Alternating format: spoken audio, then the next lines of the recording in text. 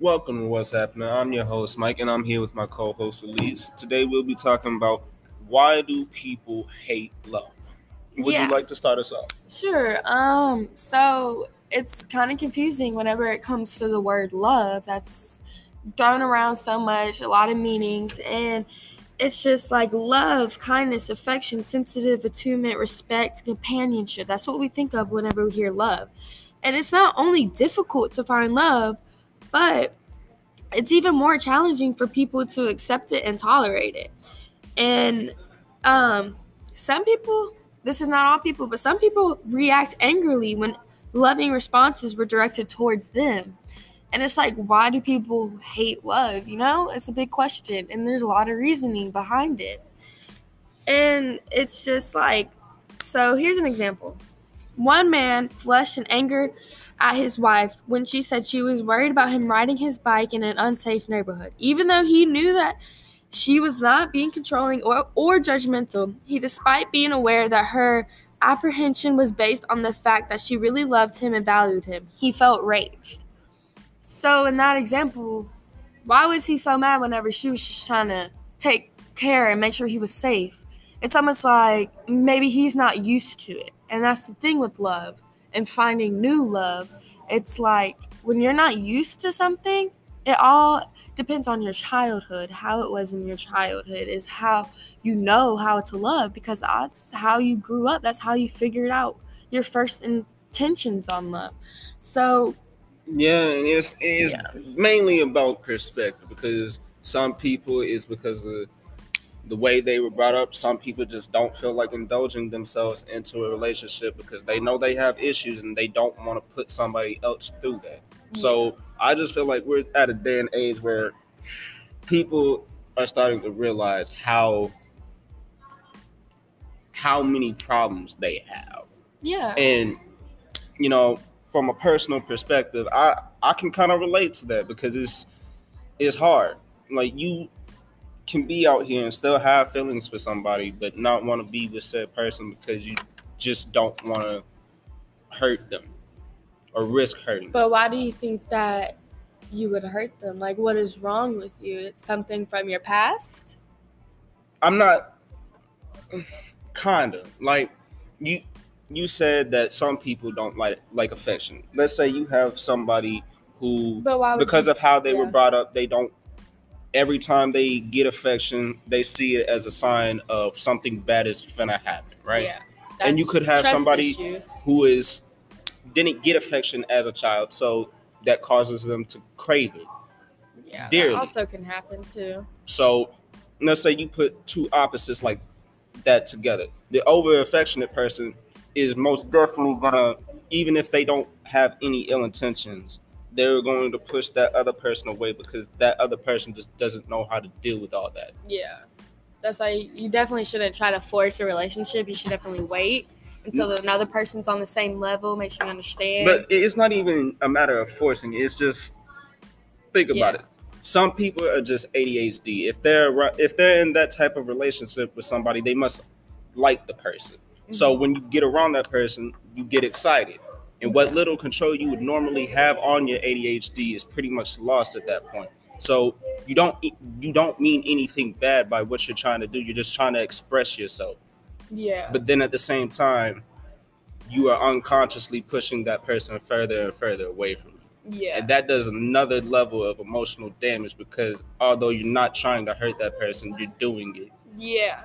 And they don't mean to do that, and they don't intend on doing that whenever they're pushing away, but it's just they're not ready for it. Like they want it, but they probably want to go slower just to be careful, take footsteps, just walk on eggshells a little bit just to not hurt the other person, just so they won't get hurt. Just it must be just past experiences that will change like the rest of their relationships like that. It's just You, like I said before, you just got to look at other people's perspectives because that's mainly what it's about. yeah. So, being love arouses sadness and painful feelings from the past. Being treated with love and tenderness arouses a kind of sadness that many people struggle to block out. Close moments with a partner can activate memories of painful childhood experiences, fear of abandonment, and feelings of loneliness from the past. People are afraid of being hurt in the same ways that they were hurt as a child. So, And I can speak on this matter personally because I used to have, not even going to get into all that, but let's just say I had a friend. This friend did not have a great childhood. Her mom had to constantly work just to provide for their family. Her dad was, always there when he was never there when she needed him, yeah. but always there when she didn't. You feel me? Yeah. And it's just that within itself did something to her. Then her mother, on top of working 2 jobs every time she was home, didn't act like a mother to her daughter. So Yeah. she just blocked everything like that out. And it's just, exactly, and then it's just messed up the way your parents treat you, and you don't realize it, and it will affect you later if you don't understand how messed up that parents put on you. It's not even parents, though. It's just, like I said, you got to look at it from other people's perspectives. They act the way they do because of how they were brought up. Yeah. It's not necessarily their fault, but at the same time, you can end the cycle, though. You got to take some accountability. You got to take the first step. And I just feel like a lot of people nowadays, they just don't feel like doing it anymore. They see no reason or purpose to indulge themselves in love, because what psychological peace you already have, you risk losing that. And I can understand. Yeah. So when people have been hurt, they feel that if they accept love into their life, the world as they have experienced, it would be shattered, and they would not know who they are. Being valued or seen in a positive light is confusing because it conflicts with the negative self-concept that many people from within their family. In the development process, children idolize their parents of their expenses as part of psychological survival methods. This the identization process is inexorably maintaining an image of oneself as bad or deficient. However painful it may be, people are somehow willing to accept failure or rejection because these are harnessed with the negative view of themselves. So sometimes, like, say someone really wants to be with you, but sometimes you just feel like they might be too good enough for you, or you don't deserve it. Like, they just you could tell someone they're beautiful 100 times, but they're not going to believe it because until they believe it in themselves. And that's just one That's thing. something I can really relate with, because me personally, I understand what it's like to hate yourself. I've hated myself for 19 years, and I've tried working on it, and it hasn't gotten better. And the worst part about it is people will go out here and give me compliments, and don't get me wrong, I appreciate when people compliment me, because that's not something I get a lot. So when I hear it, it does make me, feel good. But at the same time, I have tendencies where I'm like, yeah, I laugh and I joke it off, and I'm like, yeah, no, and just don't believe people. I've seen what it's like in relationships, and it causes the other person to just be like, what's the point in complimenting you at this point? Yeah. Like I said before, you can see yourself. You don't mean any ill will, but you can see yourself pushing that person further and further away from you. That does another level of hurt. Yeah.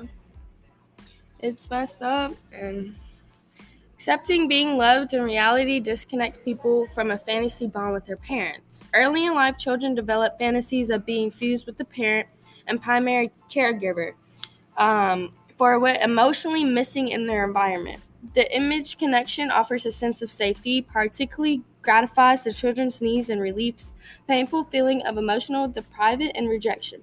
This fantasy persists into adult life, although it may be largely inconsistent. As a result, the hurt individual maintains a sense of independence and attitude as they can take care of themselves without a need for others. So basically, it's kind of what we were talking about earlier. Like, if your parents aren't there for you, and don't love you, you tend to have to do it for yourself. Like, you become an independent person, and then you just make it to where you just don't even need anybody. Like, what's the point of having a boyfriend? What's the point of having anybody? Because nobody was even there for me in the beginning. So why should I try to be with anybody now? Or why are people trying to be with me now? It really can mess you up a little bit in the head, and other people look at you and be like, wow, she's such a bitch. But like, it's just because people, I don't know. And I understand, life itself just breaks you in ways that you can't always bounce back from. You feel me? But I think the most important thing is, if somebody does really want to be in a committed relationship, the most important things to remember are, you need to communicate. You need to try to understand this person and their perspective, because you cannot sit here and judge somebody until you walk a mile in their shoes. Yeah. So, and on top of that, you have to be patient. You can't just expect something to happen right off the bat.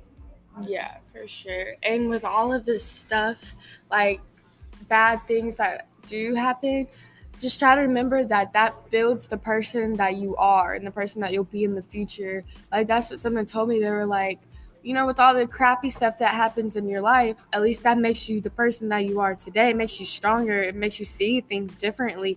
It turns you around and tells you what you want to be in life and what you don't want to be like in life.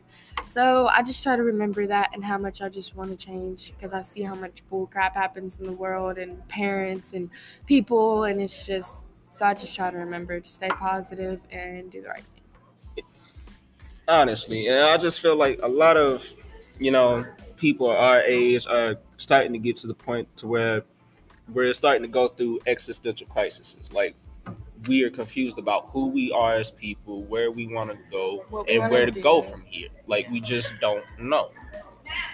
Like, things really be hard, but you just got to give it time. Yeah. Now, me, I know it's hard. I trust me. I know it's hard, but you got to take it one day at a time.